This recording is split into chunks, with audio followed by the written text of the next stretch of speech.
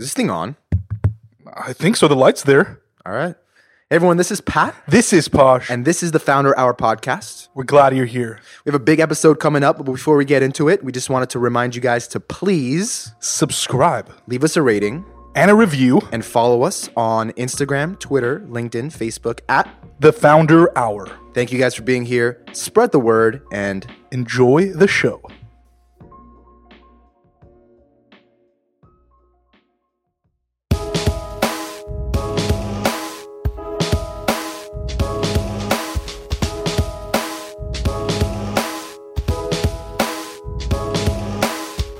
What's going on, ladies and gentlemen? This is the Founder Hour podcast. I'm your co-host, Pat. And I'm Posh. And today we're hanging out with Chris Stang, the co-founder and CEO of Infatuation, and more recently, Zagat. Is that your That's right. Zagat? Zagat. Zagat. Zagat like the cat. That was one of the first things that I was told when we acquired the company. So love it. Thanks for having me. Yeah, Nice it's to great be to here. have you on the show. I'm glad we made this happen. I know you're not originally from LA and you're just kind of in town for business. So Just breezing through to get out of the New York City cold weather. So yeah. So let's kind of start from the beginning. We always like to kind of get a backstory before we get into what you're doing, what you're up to now. So tell us where you grew up and what things were like as a kid. What young Chris was like. Yeah, so I grew up in Denver, Colorado, which at the time was, not the Denver, Colorado that people sort of know now as this like hot, destination for young people to move to. But it was always a great place to live. Most of the people I know didn't leave because it's an amazing city and the weather's way better than people think and they're skiing, all that stuff. But I was always really interested in music. I played guitar, but I wasn't that good at it. So I ended up getting into college radio at Colorado State University where I went to school.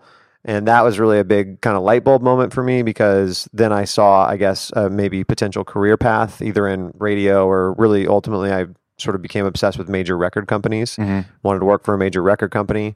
For reference, like around what year is this? I guess I started at the radio station in college in 1998 or something. Okay, so like this that. is kind of the time when like record companies were like the place to be if you wanted to get into music. Yeah, I think there's a lot to be said still that like record companies are still still matter a lot. Yeah. But yeah, I think look especially for someone that was interested in music, I was always so, I loved Led Zeppelin and you would, see the Led Zeppelin, Atlantic Records logo on the back of the album.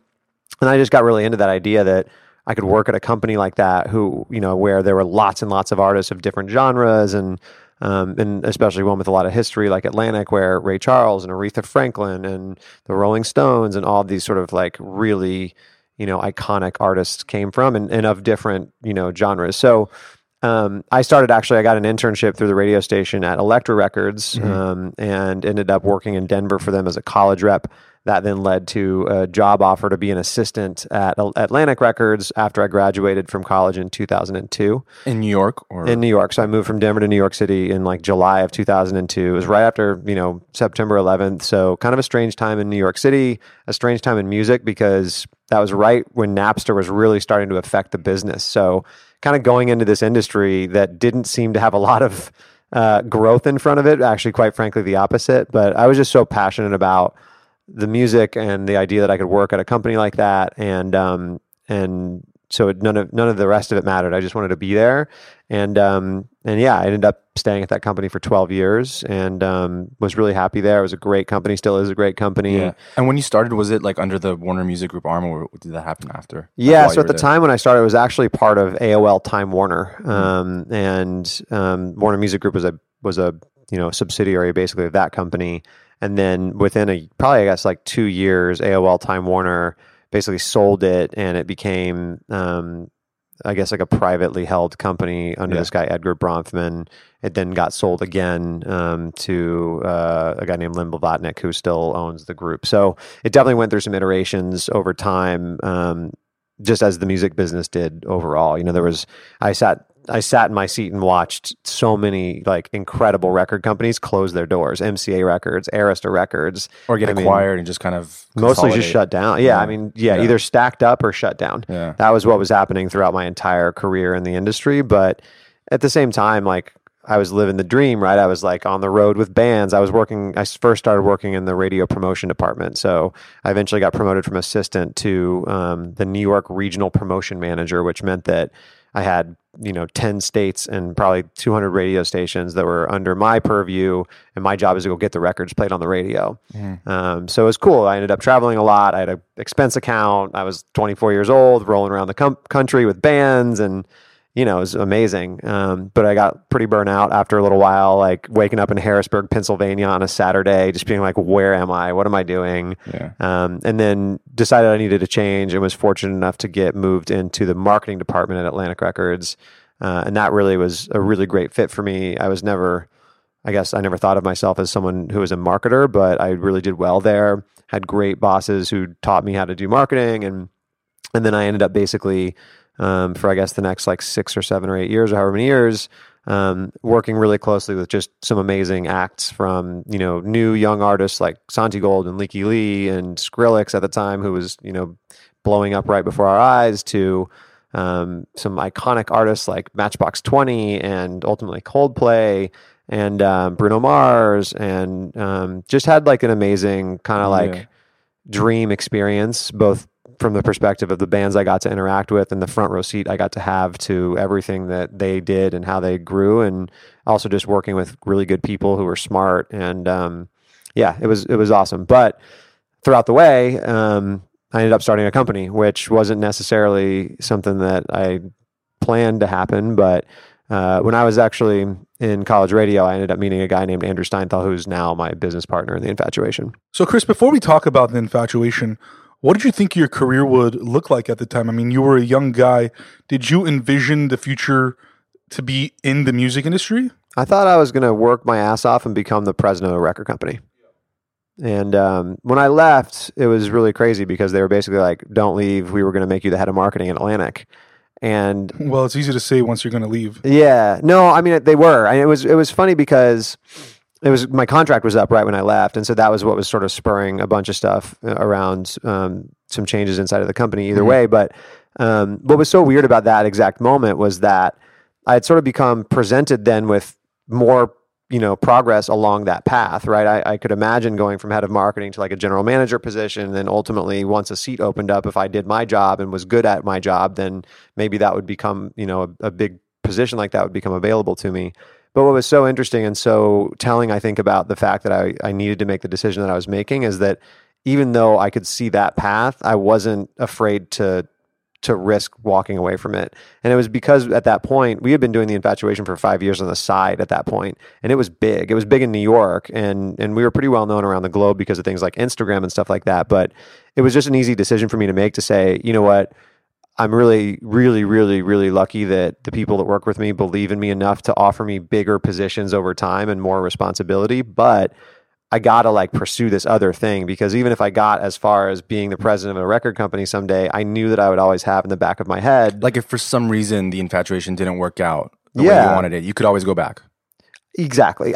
Look, you hoped, you never know. Yeah. But I always felt like that. I felt that there was a higher likelihood of me having regrets if I had stayed at the company and wondered what could have been with the Infatuation than if I had gone and pursued the Infatuation, it would have blown up in midair, and then I would have sort of had to re-enter the music business to figure it out. And I feel like that's something that people do think about a lot, like entrepreneurs who maybe are working at a large organization have this idea, but they don't know if they should pursue it, take that risk. Yeah. But it's kind of like, is anyone going to knock you for that? And in this day and age, to go out and pursue something that you really are passionate about and see if for some reason you wanted to get back in, right? Yeah. Is that even like a thing internally that is it?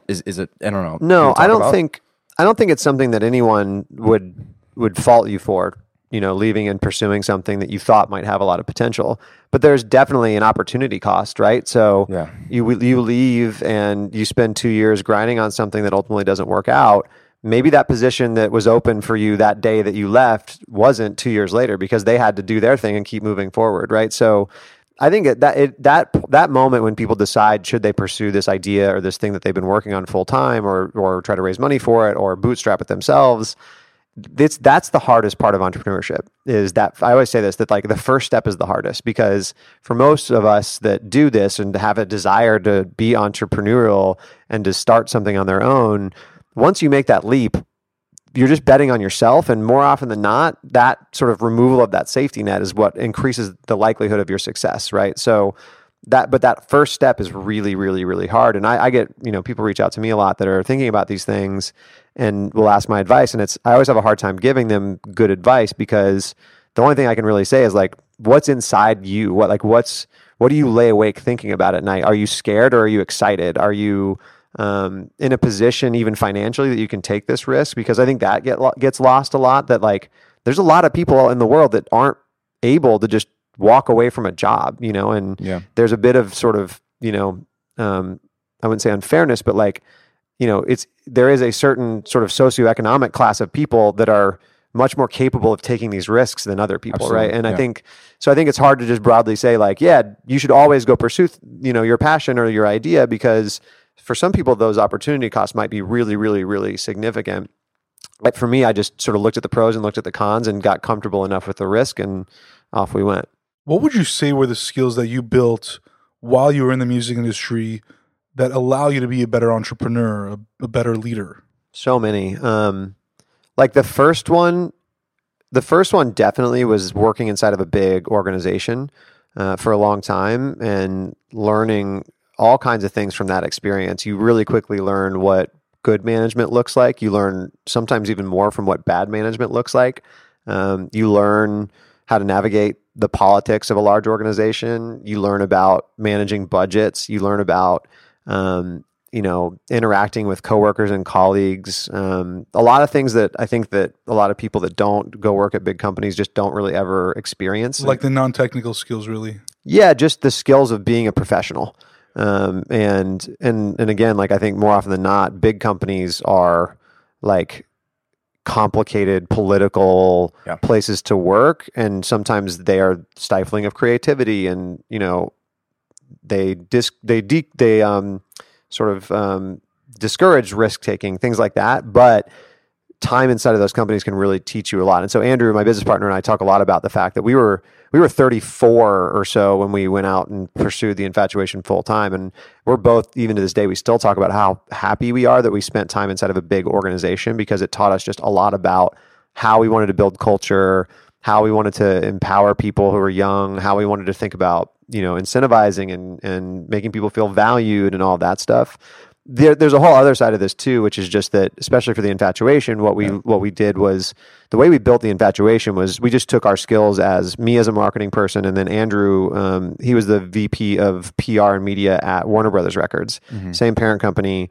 And so what we did when we first launched the Infatuation as, I guess, like a food blog in 2009 was we just started applying all these tactics to building a fan base around a band to our little brand. And that meant, like we would always talk about, and I certainly felt this way very strongly, that some of the best artists that I was fortunate to work with, even the big ones like Chris Martin from Coldplay, they're the artists that will sit outside of the tour bus in the rain, signing every t-shirt and ticket stub until the very last fan is gone.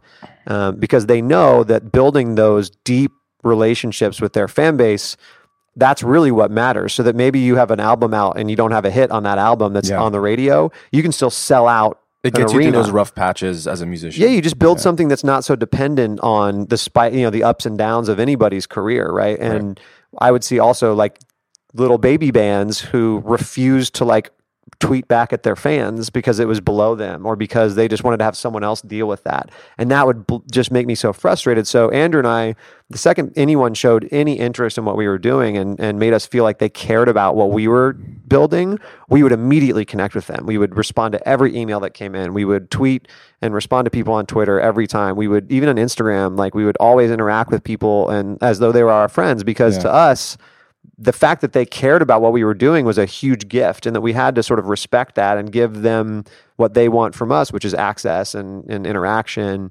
So here you guys are like at the peak of sort of your career, like in the music industry.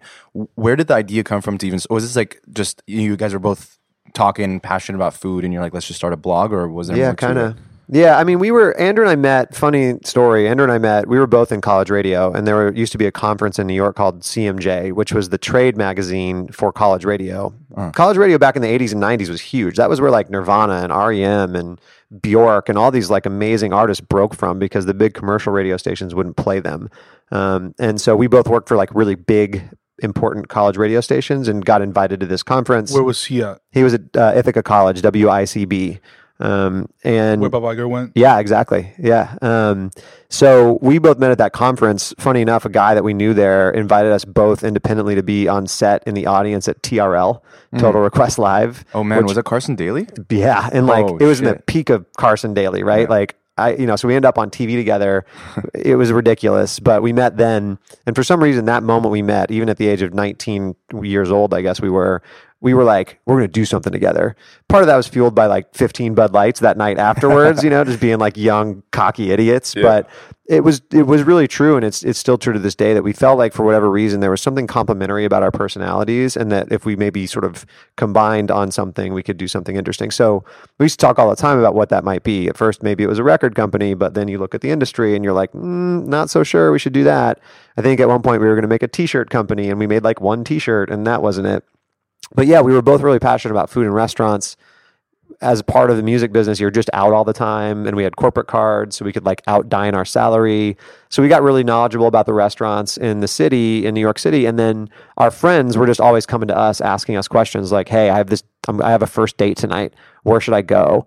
Or "My mom's in town. I got to figure out a restaurant." And I think what we then started to build the hypotheses around was there seems to be a lot of people who are really passionate about food and dining in restaurants, maybe more so than there were previously because of things like the Food Network and the early days of social media bringing more people into the fold. But it didn't feel like our friends even had a resource that they really trusted to go to for that kind of situational recommendations. So we decided to build something that might do that. And what we decided was we wanted it to be conversational and useful, but also funny, because we just felt like we were passionate about food and restaurants, but you'd read a New York Times review and you're kind of like, well, that sucked the fun. That was pretty serious, you know, didn't tell me a lot about what the experience, I learned a lot about the chef and the concept, but I have no sense of if that place is a place to bring my boss when he or she wants to go to dinner downtown. Mm-hmm. And so that was what we decided we were going to try to create. And we just started writing restaurant reviews and putting them on this chronological blog. And that's what the first idea was, the first iteration? It was called Immaculate Infatuation. Even the name was terrible. But immediately it started connecting with people. And sorry, it was a website, or was it it was a website? Yeah, it was just a website that, a paginated website where we would publish a review. And on WordPress or something? Or? At the time, I think we had a friend build some custom CMS, but then we moved it to WordPress. And it was, we were fortunate too that we did it at a time in which all these tools became available, like WordPress, and Twitter was brand new at the time. So we used Twitter to grow it. And, Instagram ultimately came along, and then, we were only a few years after the iPhone came out, so we built an app for barely any money with a friend of ours.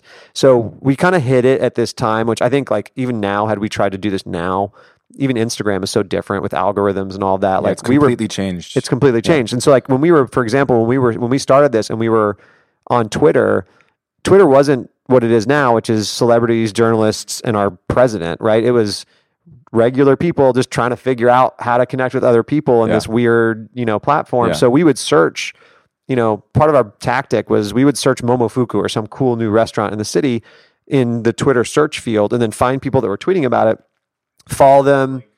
Well, it's funny because at that time, this is so early days Twitter that there was no DMs. There wasn't.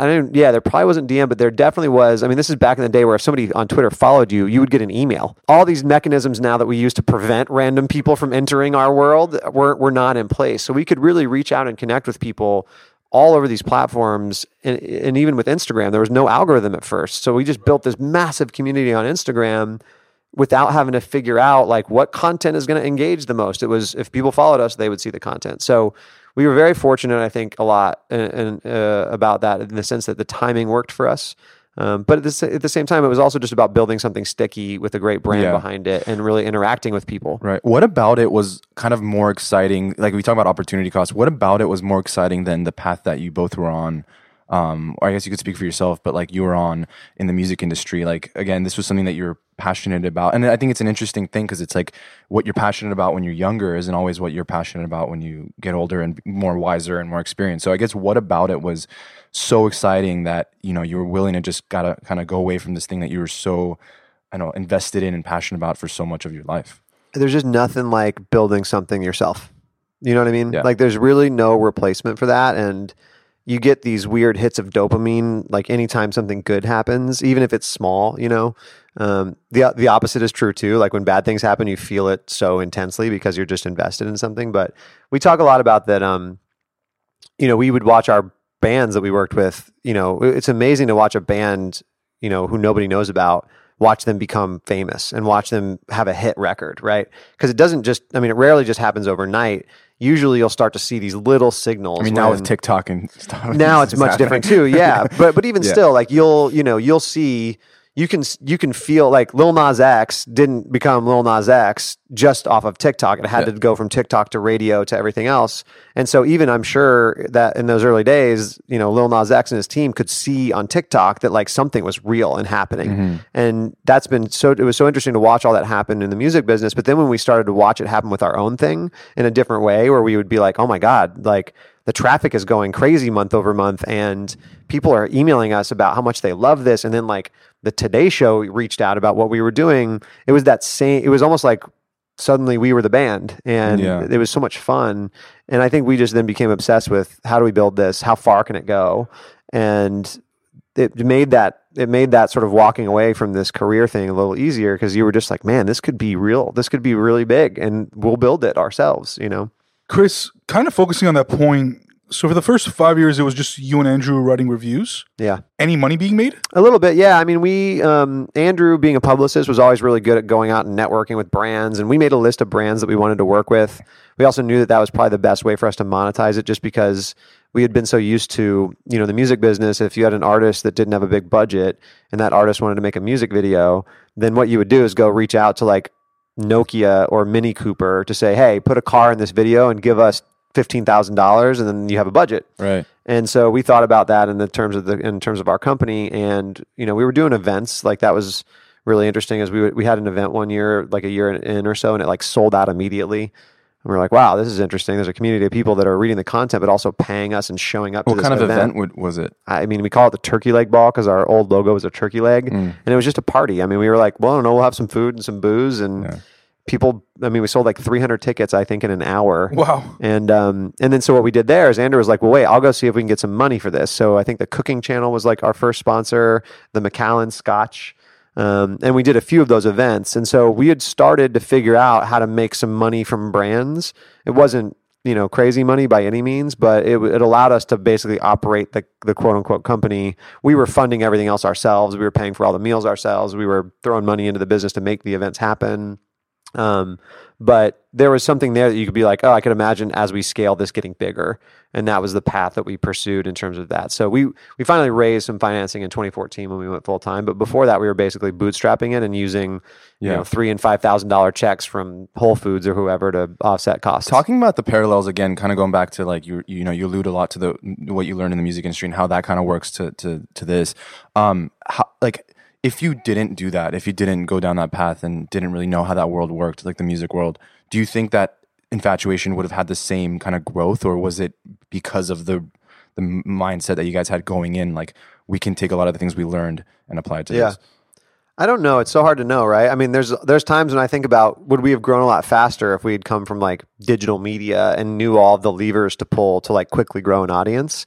I don't really know. I mean, I think whatever we've done, I think the only thing we can do is what we know how to do. And I think that because we didn't have expertise in, you know, digital media, it sort of probably let us avoid a lot of pitfalls that other companies, you know, sort of went into because they were looking at what the industry would tell them they needed to do to build a company. A good example of that is that we didn't start doing digital video, even though everybody in digital media was saying all the money's in digital video. And the money, it was there for sure.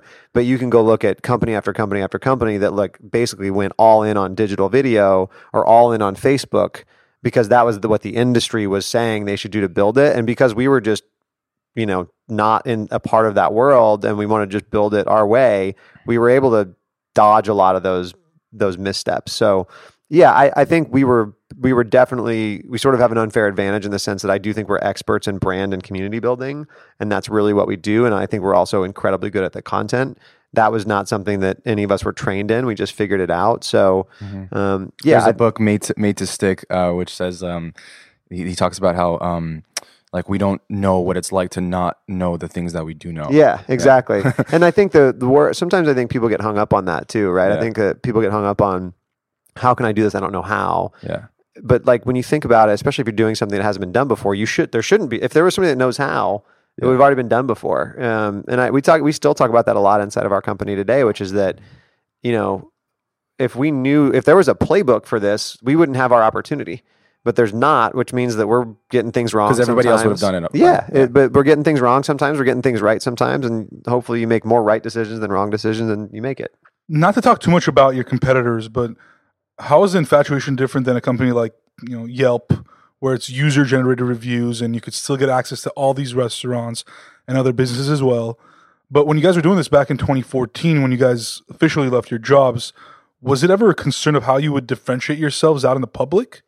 Like, this is what we are and this is what they are? Not really, because we'd already been doing it for 5 years. So we were already differentiated, right? We'd already kind of seen the proof of concept. And trust me, like when we would go try to raise money, all we would hear from people is, why does anybody need more restaurant reviews? And they weren't wrong. But I think it was just hard for people to see why we were different, especially because either they hadn't interacted with it or used the product before, or just that they weren't seeing what we saw in terms of this big audience being there of people who were like really let me back up. We talk a lot about the fact that what we do actually, yes, we write restaurant reviews, but actually what we provide people with is social capital. The social capital of being able to choose a great restaurant for any situation. And by the way, there's not anybody on the planet that doesn't want to have more social capital. And when you think about, I mean, it's true for us when we started in the music business, all of a sudden when people think you're the person that can pick a perfect restaurant, like the president of the company starts calling you because they want to know where they're going to take this artist they're trying to close to sign a deal. And then next thing you know, you're visible to that person. Or dating, right? Like you're more interesting on a date if you can pick the right restaurant and order the right bottle of wine. You're literally a tastemaker. That's what, exactly. Yeah. So that was, I think, the thing that people didn't necessarily see that we really knew the whole time was that we would hear from our audience people saying like, I feel bad about this, but I never tell people that I get all of my restaurant knowledge from the Infatuation. I always take credit. And we were like, don't feel bad. That's amazing because whether or not, like maybe it's going to make it harder to grow because you're not out there evangelizing us necessarily. We're you and I, the person taking credit for the knowledge, we're going to have a relationship forever because you believe we're making your life better. And that's like irreplaceable. And that's something that a competitor can't take away from you. So it's been funny because we've really, I think, snuck up on people a lot. There's always competitors. Every market we go into, there's a competitor. I think Yelp is an interesting one. Like, look, we aren't user generated, at least on the Infatuation side. And that was a differentiator. I think that when you look around, I think Yelp has always had trust issues based on the way that whether or not they are making restaurants pay for rankings and things like that, the idea that they do has hurt them a lot. So I think there's a trust issue there that is hard for them to overcome. You look around at most of our other competitors tend to be local media, right? So the LA Times, LA Weekly, the New York Times, Texas Monthly. And look, I'm a huge fan and supporter of local media. I think that I would love for us to have more competition on that front because I think it's good for the world. But when you look at what's been happening, all those companies are out of business. And even if they're not, they're certainly not investing in tech and product, and they're not hiring more people and putting more money into that stuff. They're pulling it back. So I think that's been interesting for us too, is to look around and say, well, there's a few national competitors that we have for sure, just kind of broadly in the food media category. But when it comes down to, I'm in Philadelphia and I need to know what are the best restaurants in Philadelphia, there aren't a lot of other competitors out there. Certainly there's the user-generated ones, the Yelp, the Google Maps, the Foursquares. But otherwise, we tend to kind of be the only game in town. Yeah. So when was that exact moment where you both decided like it's time to leave our jobs and go on? Was it when you guys raised financing? No, we did that. We decided to leave our jobs first because it was hard to raise financing when you had another job. People got to believe you're all in. And we had started the process of raising money. I mean, we'd been talking about it for about a year probably.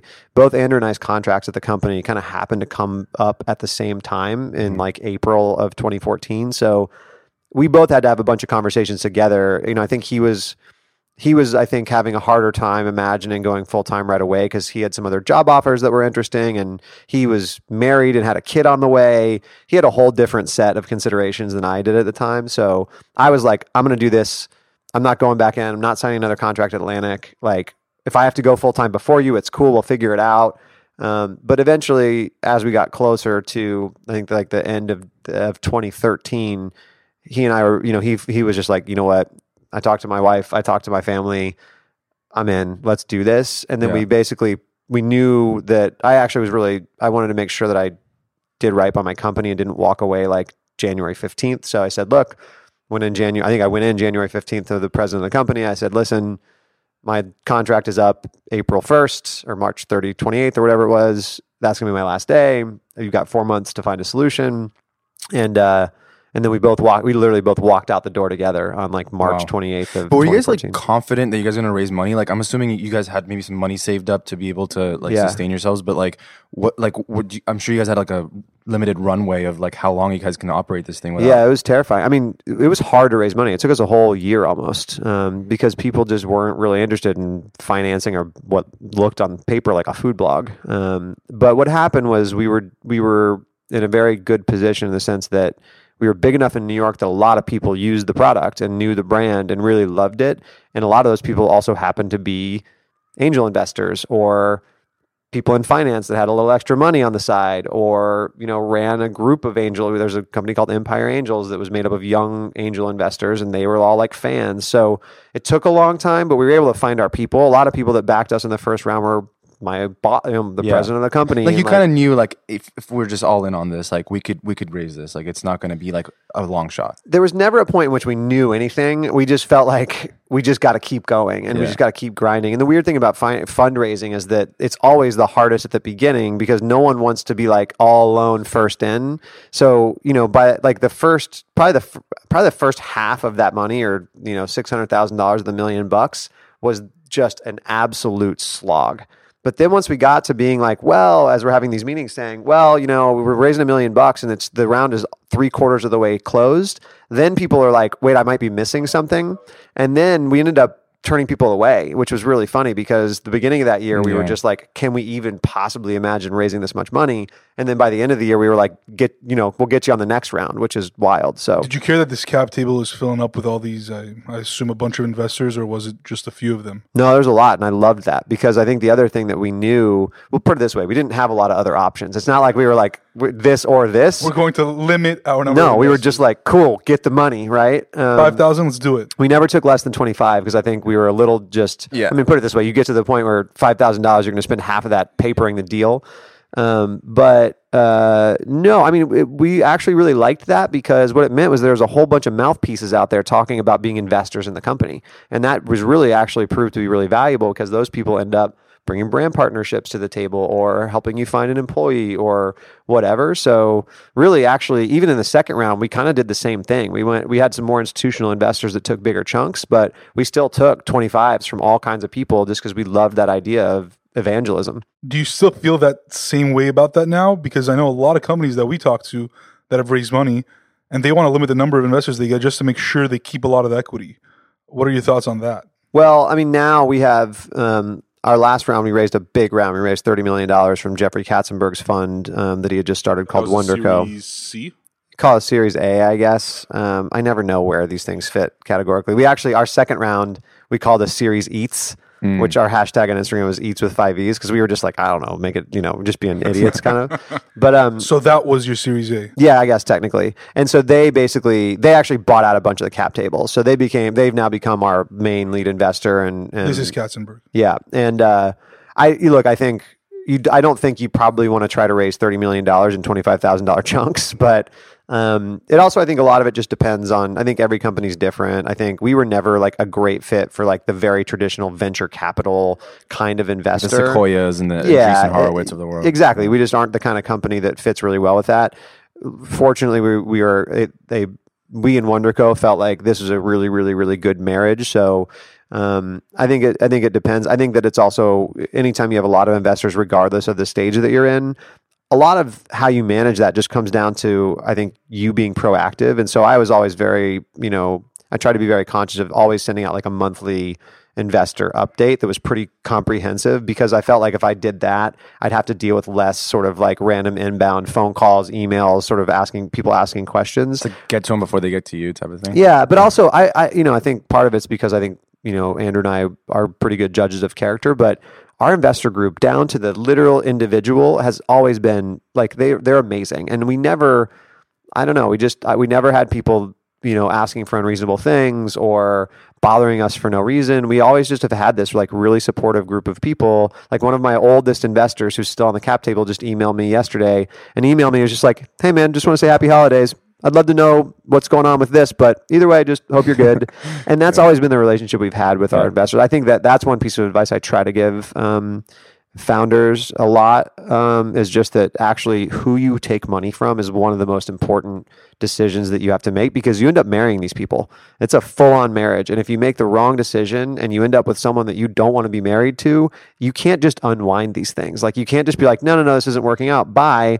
And so I think a lot of companies end up really suffering because they end up taking money from the wrong people, and then they end up in a place a year and a half later where they have an angry investor, or they're being, driven up a wall by someone who has a different vision for where their company should go, and that's not a place anybody wants to be in. Chris, I know you talk a lot about marketing and building a community, and you touched a bit upon digital and social media.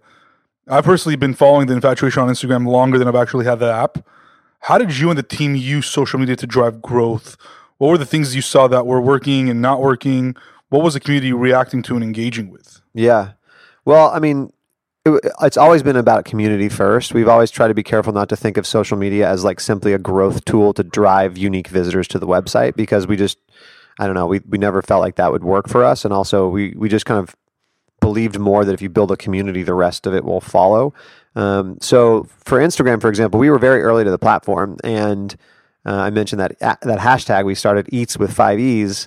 That was like a literal joke where we were kind of saying, well, we got to figure out a way for our community on this platform to identify themselves so that we can interact with them and we can, elevate them and promote their photos and stuff. And so we started that hashtag and we made it Eats with 5 E's because why not? It just seemed more fun than like Insta food. Yeah.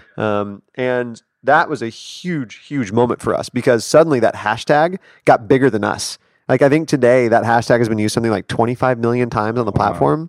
And so it was funny because some people would be like, wait, you're not getting credit for starting that hashtag. And we were like, what does that even mean? But at the same time, who cares? Because like we started something that's working, and it's proof of concept that people want to bond around their passion for food, and they want to, identify with each other. And so what we would do is we would find people using that hashtag in the early days. We would regram their photos. This is before nobody was really doing this at the time. The repost app or whatever. Yeah, well, yeah, and like even before that, we would just like screenshot their photo, repost it, and shout them out. And like we built a lot of food influencers followings with that tactic. And Instagram just made us global. To your point, many, many, many people out there knew us as an Instagram first. I mean, it's still, I'll do interviews like this, and they'll be like, so this Instagram started first. Yeah. You're like, no, actually the company started 4 years before Instagram existed. Yeah. Or 3 years or whatever. But I don't know. It never bothered us that a lot of people would find us through Instagram. It just it created a challenge of, we got to make sure they know we're more than that. Right.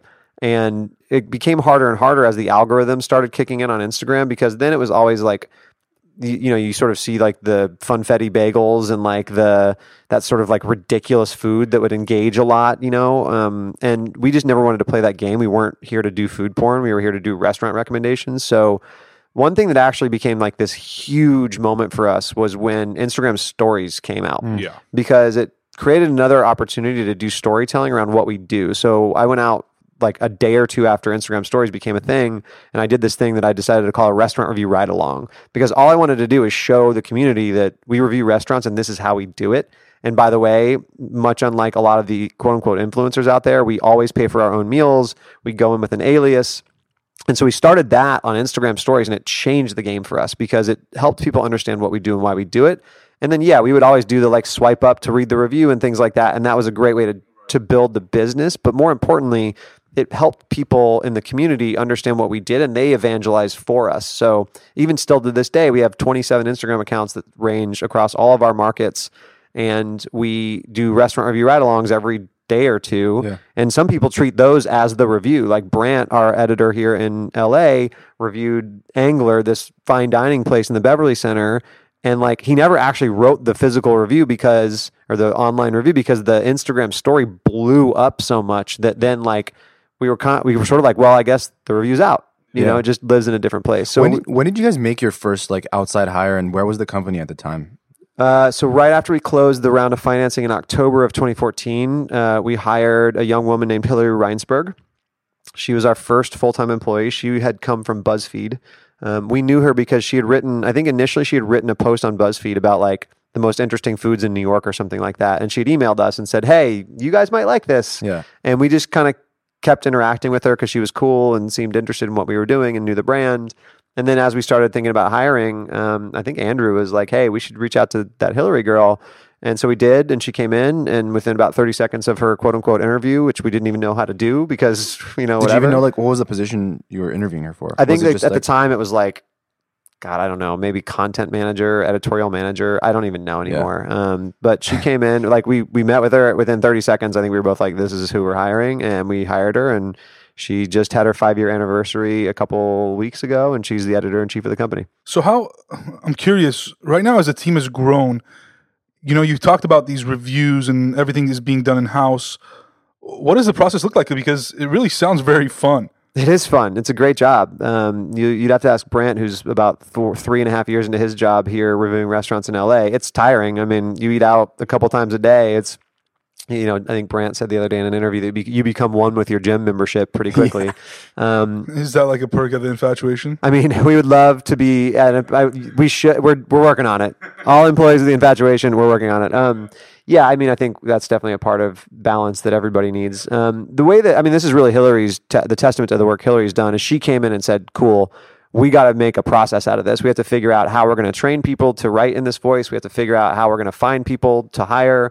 We're going to have to figure out how to build a strategy around an editorial structure. How does content get written and how does it get edited and how does that process become replicatable and efficient? And she's just done a phenomenal job. The editorial team's the biggest team at the company. I think it's like 35 people. It's incredibly well run. It's full of really talented people who have just started with us to people who've been with us for a really long time.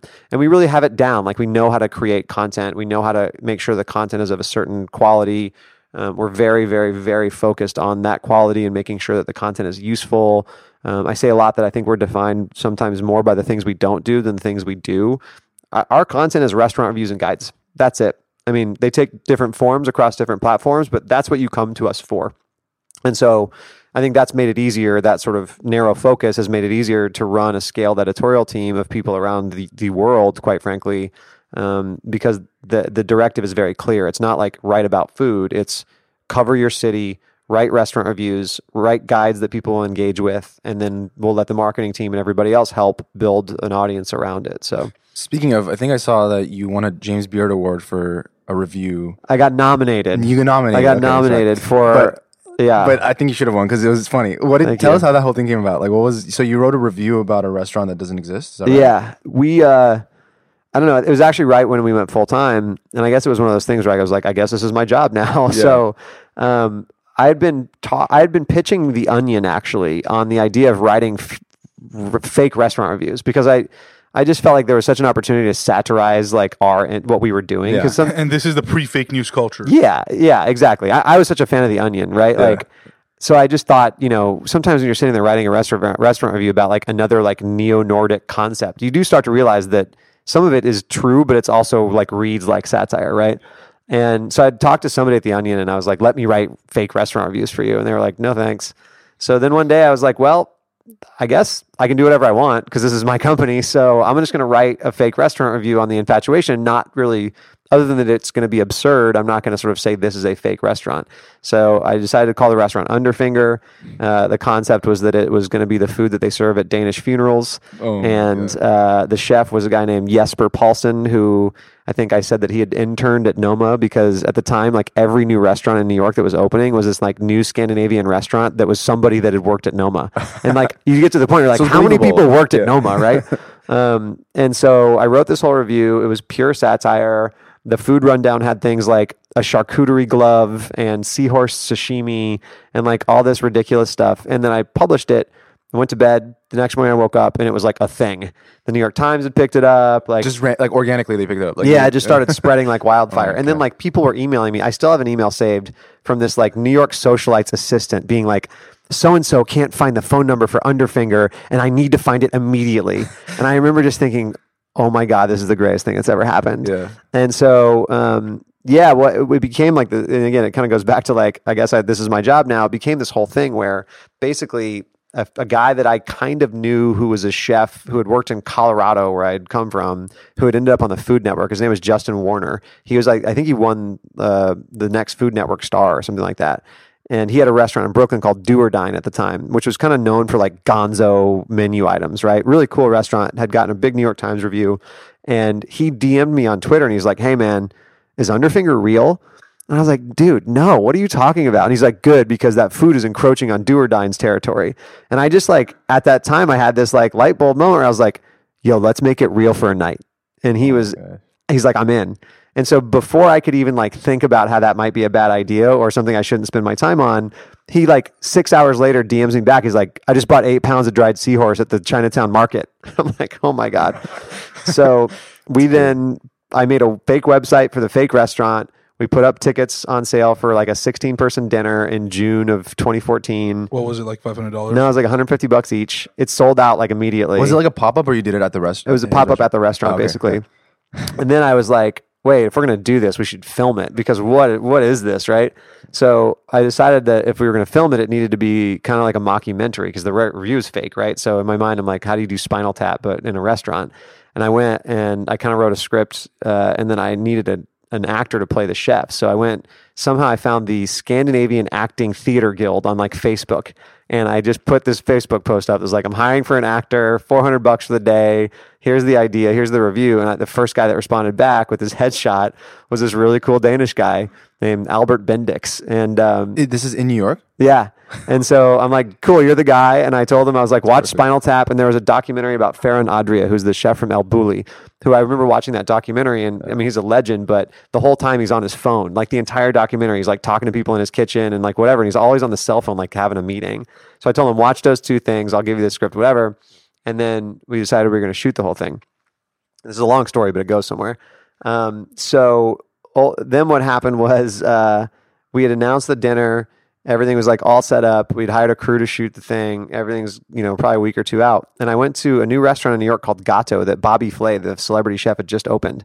And I walked in and Bobby's business partner recognized me. Like we never make reservations under our name. I just walked in and sat at the bar. And Bobby's business partner recognized me and he came over and he's like, you ever met Bobby before? I was like, no.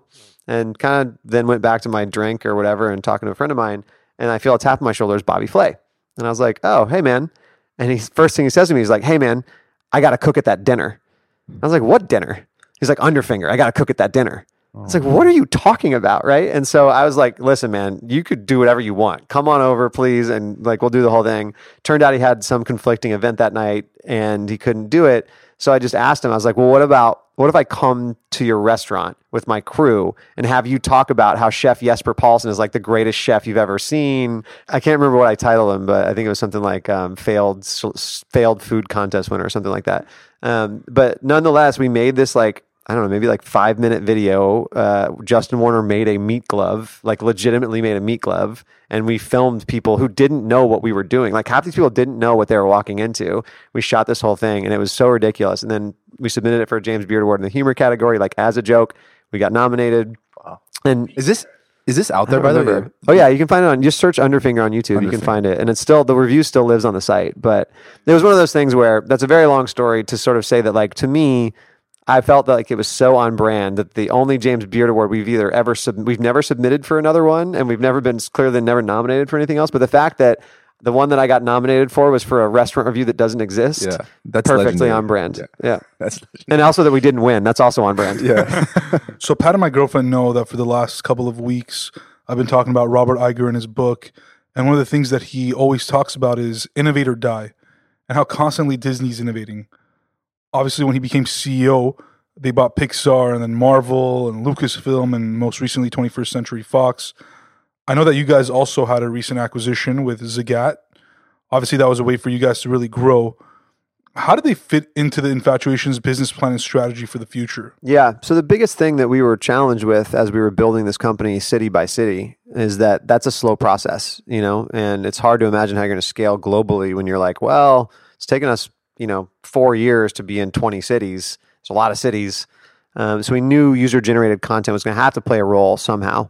And, in like 2017, I was really starting to try to tinker with a plan for that, but I was struggling with it because how do you have user generated content live next to like a really strong editorial point of view and not have the user get confused and everything else. So as we were sort of tinkering with that, I randomly got an email from Google, who owns Zagat. They had bought it from the founders in 2011 for $150 million.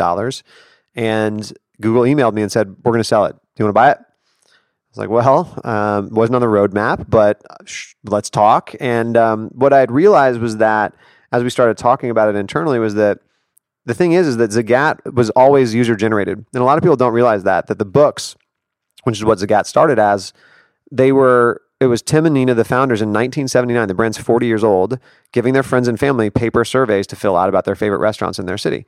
And then they would take that information and take individual sentences from everybody's review and aggregate the ratings and make like an individual review that went into the book. Which is cool, by the way. Really cool. I mean, like groundbreaking. It was the first time that someone who wasn't a professional restaurant critic could review a restaurant. Mm-hmm. And so when you think about that and you're like, wait a minute, that's like the first example of user generated content. It's in the brand's DNA.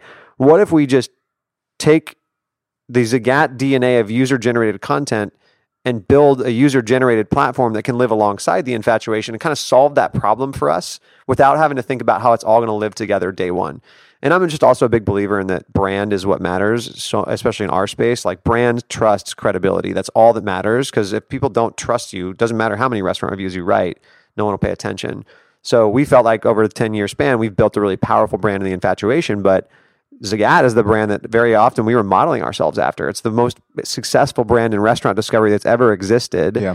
And it's still really powerful, even though it's had its own bumpy ride since the digital era arrived. But it just kind of became a really interesting idea.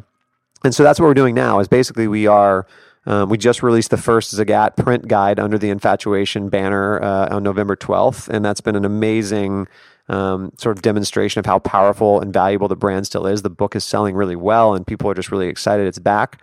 But we're building a digital platform that's going to be our community review platform that'll come out in June of next year. And we think that in a lot of ways, while the Infatuation continues on its path of going city by city, Zagat will help us fill in all of the gaps everywhere else and also give people another point of reference. Like restaurant, people often, it's rarely like a zero-sum game, right? Like it's rare that somebody just reads one thing and then says, I'm going to go to this place. Like you'll read something, you'll talk to a couple friends, maybe you read something else. So having two really powerful brands in the space just felt like it gave us an unfair advantage as we thought about building what we want to build, which is the best restaurant discovery company in the world. And it was funny because it was one of those timing things that it just kind of happened at the right time. So we're excited. It's buying a company is an interesting experience to go through, especially buying one from Google. Do you know, did they ever say like, I mean, I'm sure they did, like why they were selling it? Like they just didn't want to. Yeah. I mean, I think, I think you can look at Google as a company right now. They've definitely started to make moves to, I think, get back to their core businesses. Larry and Sergey are gone. And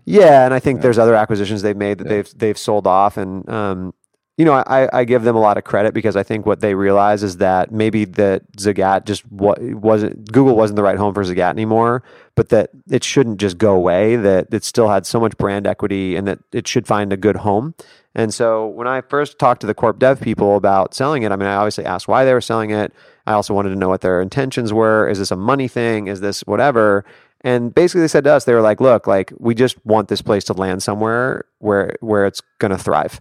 And that was the pitch I made to them. I just was like, look, I'm sure that a lot of other digital media companies are interested in this platform, but we are a restaurant discovery company, and this is where it should live. And we were fortunate enough to be the winner of the date off, I guess you would call it. As a founder, how much do you think you've grown, and what are the biggest lessons you've learned since starting the Infatuation, and also touching a little bit upon some of the challenges you've dealt with? Yeah. Man, I've learned so much. I think that's been actually the thing that has been most gratifying for me is that I think back to 5 years ago and the person I am now versus the person I was then. Like I've just had my hands on so many different things and have been able to have a front row seat to, again, buying a company, raising money, hiring people, managing people, just running a business is really hard, and you learn so much along the way. I think the things that you do confront is that at some point, you realize that there are things that you're good at and there are things that you aren't. When you're an early stage founder, you have to do everything, and that's not you're just no choice. Like I had to build our QuickBooks, and like run our QuickBooks. I am terrible at math. Like finance is not my game. And even as we've scaled up, like it's hard for me sometimes because our investors or other people, there are just things that I'm not naturally good at. And so you try to hire for those things and fill in your own gaps, and sort of ideally you can build like a Voltron of, people that are better at certain things than you. I think you do have to learn also that like sometimes there are people that are going to be better at some of this stuff than you, and you got to let go. And I think that for a lot of founders is really difficult. And it is even for people as they become, leadership at your company. I've had to say to a lot of people, like, look, you did a great job with that thing that you worked really hard on, but like, we're going to hire someone to do it because they're going to be better at that thing. And now I want you to focus on this other thing that I know is your superpower. Mm-hmm. And that's something that you make clear like from day one, right? Like, or is it something that it's hard to make clear day one because so often you're just trying to fill a hole, and you're just trying to solve a problem by saying we got to hire someone to do this, right? So I've had employees and colleagues that came in very young at the company, and you just throw them at a problem and say, okay, we're going to build a food festival. Go figure out how to do that. And they do it, right? Yeah. And then you move them on to something else, and then you move them on to something else. And everybody's trajectory and experience through either starting a company or like being a part of a company that's scaling is very different. But I do think the one thing that's always the same is that the ups and downs are insanely intense. You feel the successes intensely and you feel the failures intensely. And one of the things you have to learn to do is not get too high and not get too low, to sort of find that middle.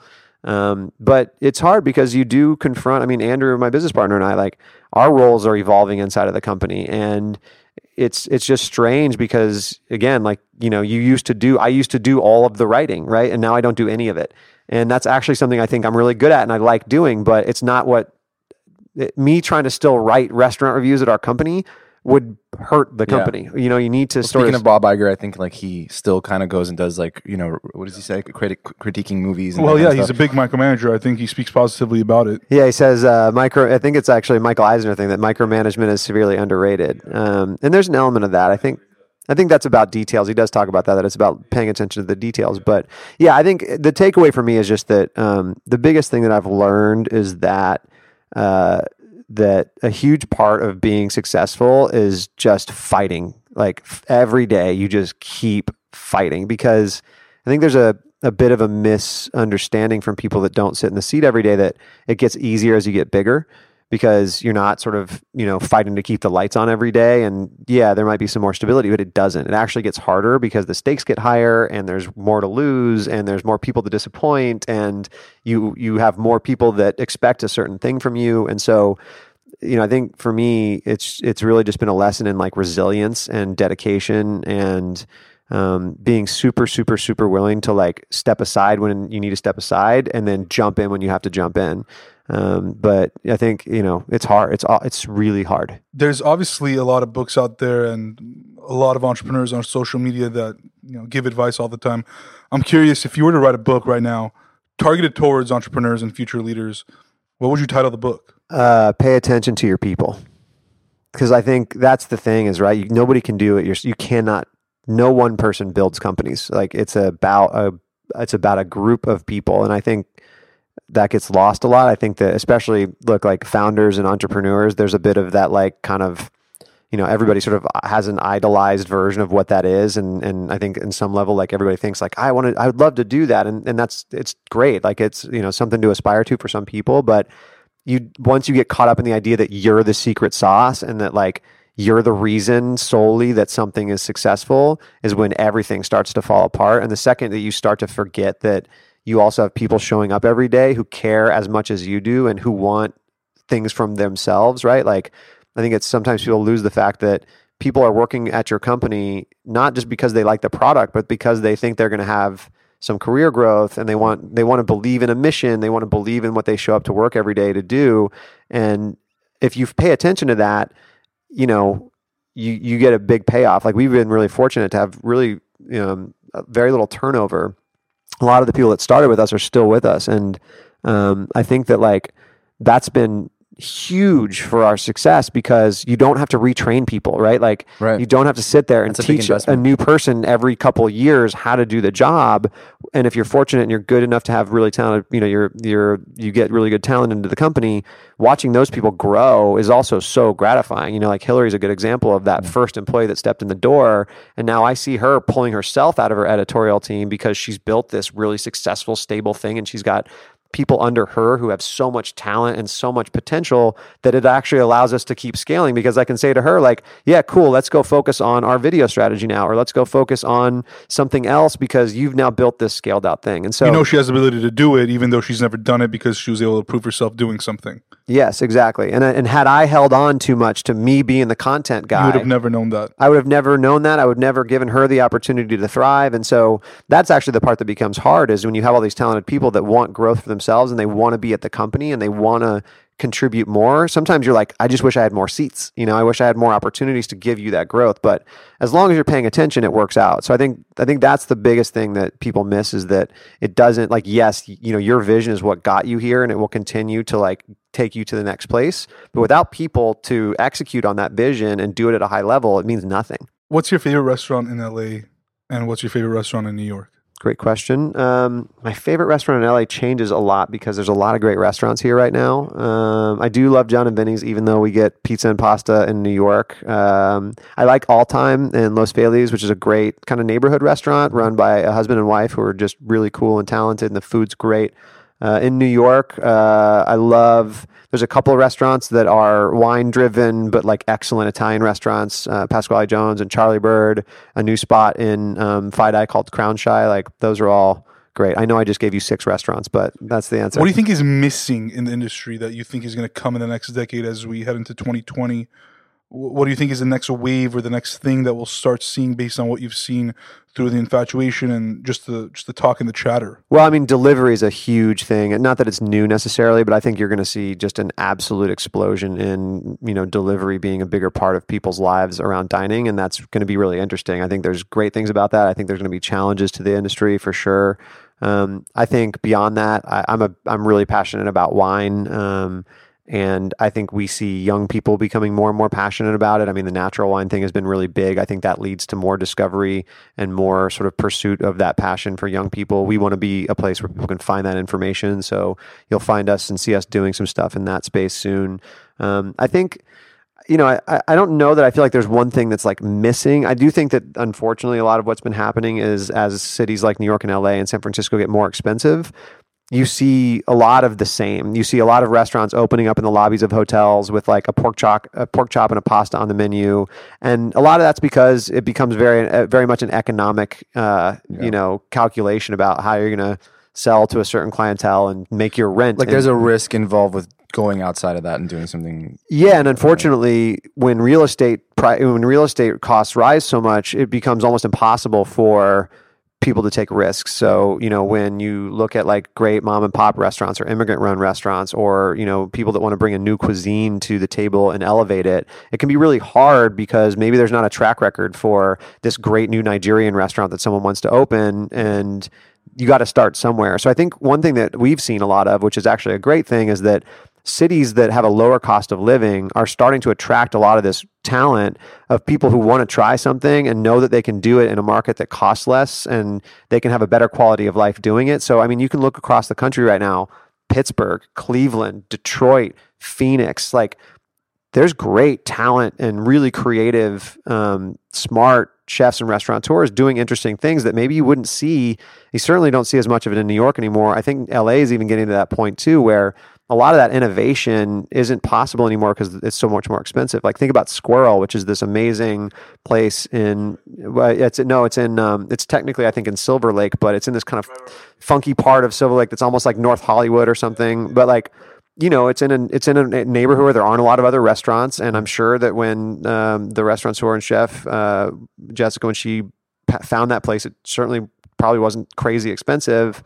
And I think, that's harder to find now in a place like this. And hopefully that can change without it meaning that there was some great economic collapse. But I do think, in New York, we experience this a lot, that just New York is so expensive that, someone just who wants to make a restaurant, it's almost impossible because it just costs so much money to get started. That's why we see a lot of like street pop-ups and that kind of stuff, because it's not a restaurant, but you can do it without committing this crazy amount of overhead. I mean, in New York, you can end up $3 or $4 million in the hole before you open your doors just because of the rent and the build out and all that stuff. And like, who can do that? You know, a few months ago, I was in New York and we were at this Thai restaurant. It was a mom pop restaurant, and we were talking to the owner. He came out and he's like, you got to guess what the rent is here. And I said, what, 20,000? He's like, 21,000. And I was like, how is that even possible? You're selling pho. There's no fucking way you're making that much money. They got to sell a lot of booze. That's what happens. Yeah. They really do. They got to, because that's where the margin is. But it's also why you see things like Grand Central Market do so well, because a lot of that overhead is handled. They can go in and try something, and then if it works, they can then build out. Like the Kismet girls that run that restaurant in Silver Lake. They started with something in Grand Central Market, and I think there's a lot of examples of that happening. That's really positive. So hopefully more of that will exist, so that people can kick off ideas and then take them to the next level after there's a proof of concept. Chris, thank you so much for sharing your story. This was so great. This has been so much fun. Thank you guys. Really appreciate it. Yeah, we're excited to see what happens next with Infatuation. Me too. It's going to be fun to see. Yeah, thank you so much. Hopefully you're back in LA more often. I'm going to try for sure. We'll hang. We'll go to a restaurant. We'll have a meal.